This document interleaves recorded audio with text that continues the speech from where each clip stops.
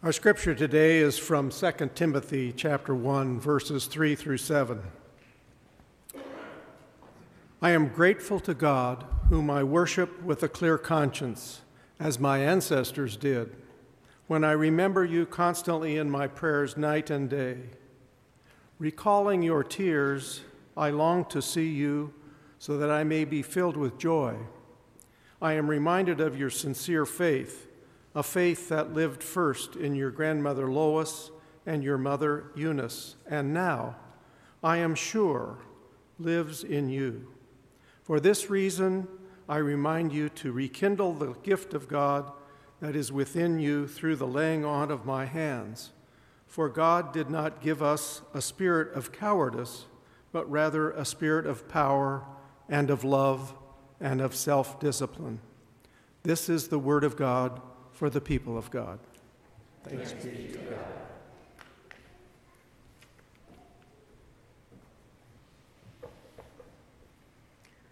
Well, friends, here we are in the midst of another wave of the COVID-19 pandemic. We can tell because there's a few less people in the sanctuary today. This one's a lot different than the last, of course. It's less severe strain. So many folks are vaccinated and boosted, thankfully. We know masking and distancing works, even with the contagiousness of this Omicron variant, and we have so many more tools for treatment, but still, people are getting sick. Life is being disrupted by quarantines. I'm sure you have many stories from your friends and family just like I do. We're back to worrying about the prudence of our decisions, large and small. And I have some wisdom from the Bible that I want to share in just a moment, but I think perhaps some of us are feeling a lot more like these days, like this Charlie Brown cartoon that I found. Linus says, "Life is difficult, isn't it, Charlie Brown?" And Charlie says, "Yes, it is, but I've developed a new philosophy. I only dread one day at a time." Peanuts, classic, timeless. I will say, when I was planning worship for 2022, when I was doing that in early December, and I chose for us to start this year with a series on fear, I really thought that the pandemic fear would be a little bit more on the back burner than it is. But here we are. And of course, this last week saw the one-year anniversary of that riot and invasion of the Capitol building, which meant a proliferation of news stories about that event and the chance for all of us to do some hand-wringing again about the health of our democracy. And then there are just our regular old fears that we have season in and season out, right? About like our financial situation, how much debt we carry, or some fractured relationship we have at work or with a family member, or decisions of our kids, whether they're young or old. The list goes on of things that we can fear. And at some level, it's normal, isn't it? It's expected to worry about things like that.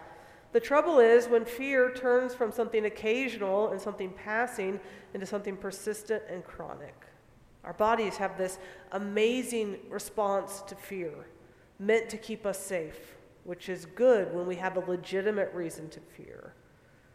I'm not, of course, talking in this series really about moments when fear is warranted. There are moments when fear is appropriate and important and it motivates us to action when we're physically in danger. Or we might think about if someone's in a relationship with a spouse who's abusive. They are very fearful, and they should be. Or that moment when you're about to get into a car with an intoxicated driver and you feel that rush of fear through your body. That's important. And I'm not saying let's just stop for a moment and pray and hope that everything's going to be okay in that moment. No, those are moments when we need to take action. Those are moments when the adrenaline and the response of our bodies is helping us, and we need to do something. We need to get help. But most of us are not in situations like that week in and week out. The kind of fear that we instead have to grapple with is this low-grade but persistent fear that we can let run unchecked in our lives. And instead, we need to take steps to lessen our fear, to let go of our worry, so that it does not become something that affects deeply our relationships, our spiritual lives, or even our physical health. Medical experts tell us that persistent fear, and we might want to call it worry or anxiety, but it's all the same thing. It weakens our immune system. It can cause heart damage. It can cause gastrointestinal problems. It can lead to accelerated aging. It can mess with our memories and make our brains feel foggy. Fear can disrupt the way we regulate our emotions and leave us susceptible to intense emotions and impulsive reactions. It can make us fatigued. It can lead to depression and even PTSD. Fear is not good for us. And if we reflect for even a moment on that list of physical changes that fear can bring, we see that how quickly fear can also impact our relationships. If we leave fear unchecked, if we don't push back against it, it can alienate those that are closest to us. Ironically, the ones who have the best chance to help us feel safe and secure. And this is part of fear's devilishness. This is part of what makes fear an actual evil force in the world. That fear creates behavior that pushes other people away from us. And all that does is make us feel more alone and more unsettled and more insecure, which makes us more fearful. And it becomes this cycle then, where the only thing that wins is fear. So once again today, I'm going to remind myself and remind you that in the midst of this fearful world, the Bible delivers to us a clear word. The Bible says, "Fear not." I do want to mention that the Bible does also use fear, the word fear, in a positive sense when it commands us to fear the Lord. But that means to worship the Lord. That means to give honor and respect to God. Fear of the Lord is not about being afraid. It's about reverence. Right? God is a God of unending love and mercy, the Bible tells us. So we fear God in that we respect and worship God above everything else. But we don't need to be afraid of God. God's not mean, God's not unpredictable, and God is not cruel. So God doesn't need to make us afraid. In fact, God wants to free us from fear. God wants us to live lives that are not trapped by fear. And we see this word about the freedom that God wants us to have from fear. We read this from the book of 2 Timothy today. It's a letter written by Paul, or someone who's pretending to be Paul, as he nears his death. It's understood as kind of a set of last instructions for his protege, Timothy. And it seems like Timothy was in a tough spot. He was having some kind of trouble. He had plenty of reason to worry and be afraid. There was some sort of set of rival teachers that were threatening to disrupt the church that Timothy was leading. So Paul, or somebody who was using Paul's name, wrote to Timothy to encourage his faithfulness and his endurance to help him in this time of struggle. And what he says to Timothy to help him claim his leadership is, first of all, reminding him of this great legacy of faith that he's inherited. He reminds Timothy of the deep faith of his mother and of his grandmother. It reminds him that Timothy's not inventing something new. As he teaches, he's handing on what was handed to him by faithful elders. And then he tells Timothy, he says, rekindle the gift of God that is within you. What he means is the Holy Spirit. Keep that fire of the Spirit burning brightly inside of you. And remember that fire of the Spirit, that gift of God that's inside of you, it is not a gift of fear. God does not give us a spirit of fear. In fact, it's the opposite. Those who love God, those who follow Jesus, those who have their hearts open to the Holy Spirit are given a gift of, he says, power and love and self-discipline. We have not received a spirit of fear. Living stuck in fear is not what God intends for us. It's not the gift that the Holy Spirit brings to us. Instead, the Spirit brings gifts like what Paul says elsewhere. He says the fruit of the Spirit are love and joy and peace and patience and kindness and goodness and faithfulness and gentleness and self-control.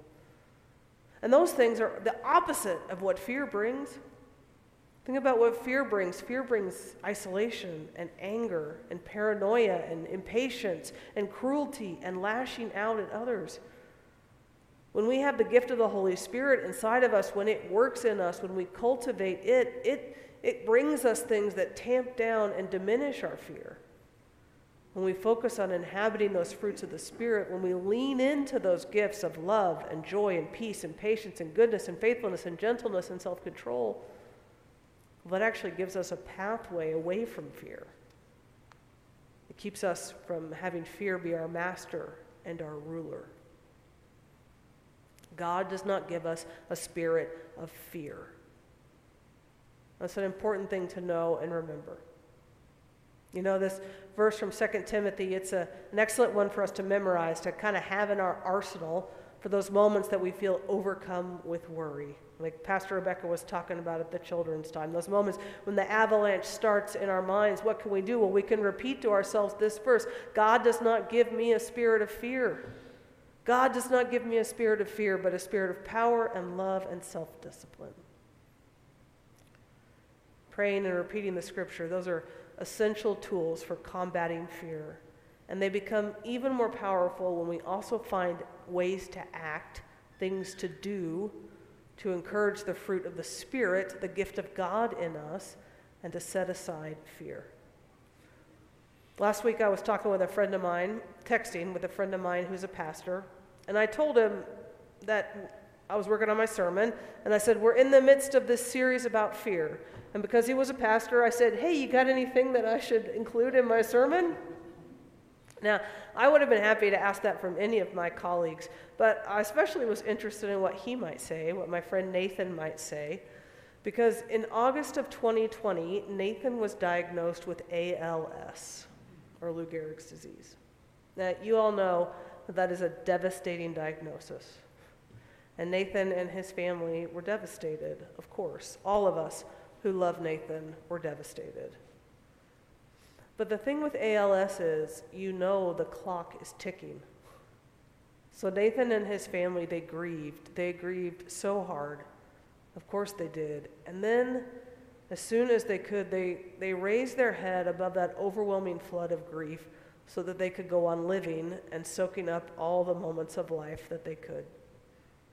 And that's what Nathan's been doing for the last 18 months. Now, his body continues to fail him in new ways. He has new things to grieve all the time.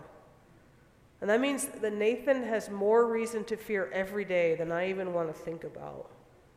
He has new reasons every day to fear for himself and his wife and his 3 sons.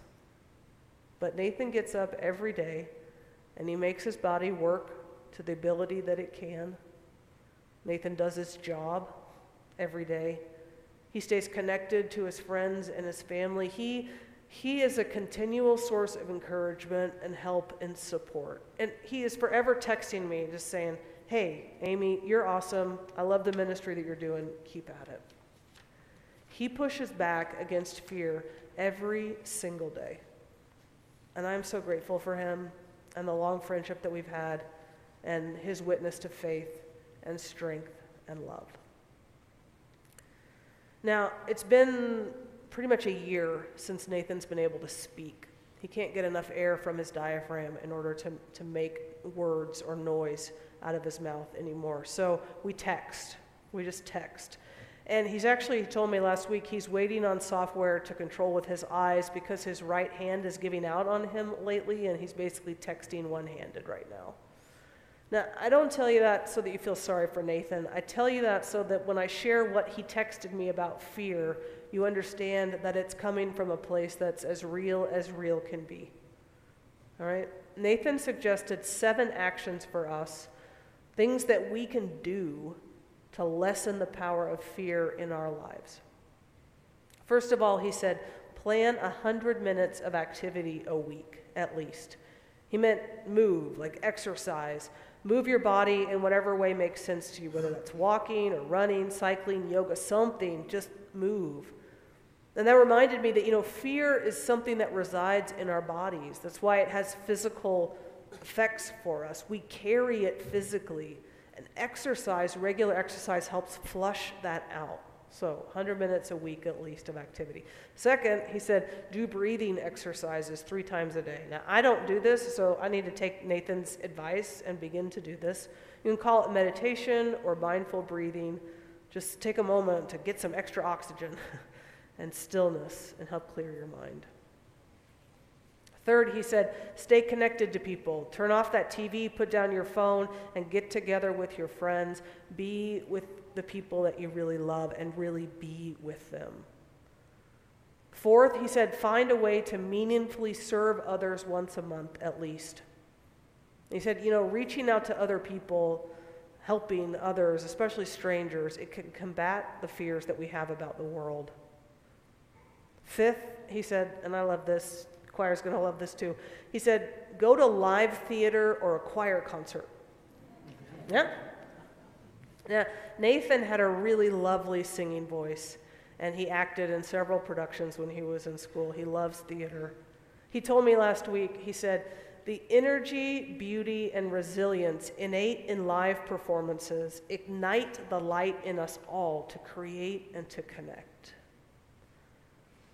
Sixth, he said, join a team with a purpose. Now Nathan, he's a big guy, and he played football in college. And he said, teamwork teaches us that we're never truly alone, nor should we try to do life alone. Seventh, Nathan quoted John Wesley, because he is a Methodist preacher, right? So he quoted John Wesley, and he said, earn all you can, save all you can, give all you can. Giving back to God, or to a charity, or to a school, he said, it's a spark for reminding us of God's abundance in our lives. So there you go. 7 solid ways for us to act out our faith and push back against the fear that surrounds us.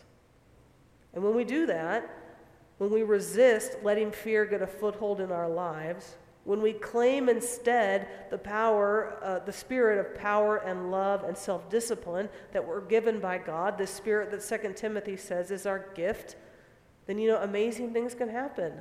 Truly amazing things can happen to us. I came across this story by a pastor named Carl Jacobson that illustrates this perfectly, the power of letting go of fear. It was an important moment in his life where he refused to be afraid, and the relationship that resulted in that, it had God's fingerprints all over it.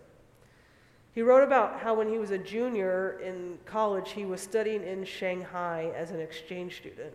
And he lived in this foreign dormitory with people from all over the world, a lot of Western and European folks, and then like 50 students from Africa and Arab countries. He and many of the Canadians and Europeans were there to study Chinese language. But the African and Arab students were in China because they were studying math and science in English. And so many of them didn't know Chinese, and it left them isolated. It was in the days running up to the first Gulf War that this happened, before Desert Storm. And so he said it was a tense time to be an American student studying abroad. And in that foreign students' dormitory, just inside the entrance, there was this chalkboard for student announcements. And he said as the world drew closer to war, more and more frequently they would walk into the dorm and find the chalkboard filled up with Arabic script. And as often as not, there would be one English word somewhere in the middle of all of it, Bush. He said it was tense. It was tense. Well, shortly after New Year's, his Canadian roommate was gone on a trip, and he was up late studying for an exam, and there was a knock on his dorm room door. And when he opened it, he was met by one of the Muslim students from Yemen. And the man stood there in formal attire with his jambaya at his hip, which is a ceremonial but functional dagger that's about 6 inches long, and it's worn by all Yemeni men of age. So the man was standing there, knife on his hip. Carl said, I didn't know what to do. So I did the only thing I could think of. I invited him into my room. And as soon as the man entered his room, he did 2 things. He shut the door behind him, and he reached up and he pulled the wire from the 2-way speaker that was above the door. Carl said that speaker was used for the front desk to talk to the people in the room or to eavesdrop on what was happening in the room. And every now and then they would hear the speaker prop as the 2 old Communist Party members at the front desk were listening to what was happening. But with that wire pulled, there was no communication one way or the other. Carl said, I didn't know what to do. So he asked the man, what can I do for you? And the man began to tell him about his family, about his wife and his 4 sons who were back in Yemen. He'd been separated from them by more than 3 years as he pursued this degree in mathematics, and he missed them. And he'd been trying for 2 years to get the university to allow them to come and live with him, but with no success. So he came to Carl, hoping that Carl would write a letter to the president of the university in Chinese because a letter in Chinese, he said, would be more successful and more likely to succeed. So Carl did it. They spent hours working together on a letter in Chinese asking that this man's family be allowed to come join him. And when they finished, Carl gave him the letter and he asked him one question. He said, "Why did you come to me? There are others here whose Chinese is much better, who have been here longer, who would do a better job. Why did you come to me?" And the man said, "I came to you because I know that you're a Christian, and I knew that a Christian would help me." There was something about Carl that made it clear he did not hold tightly to a spirit of fear, but instead that he had claimed this gift of God's love, this gift of a spirit of power and self-discipline and love. I want to be that kind of Christian in the world, and I hope you do too. Thanks be to God. Amen.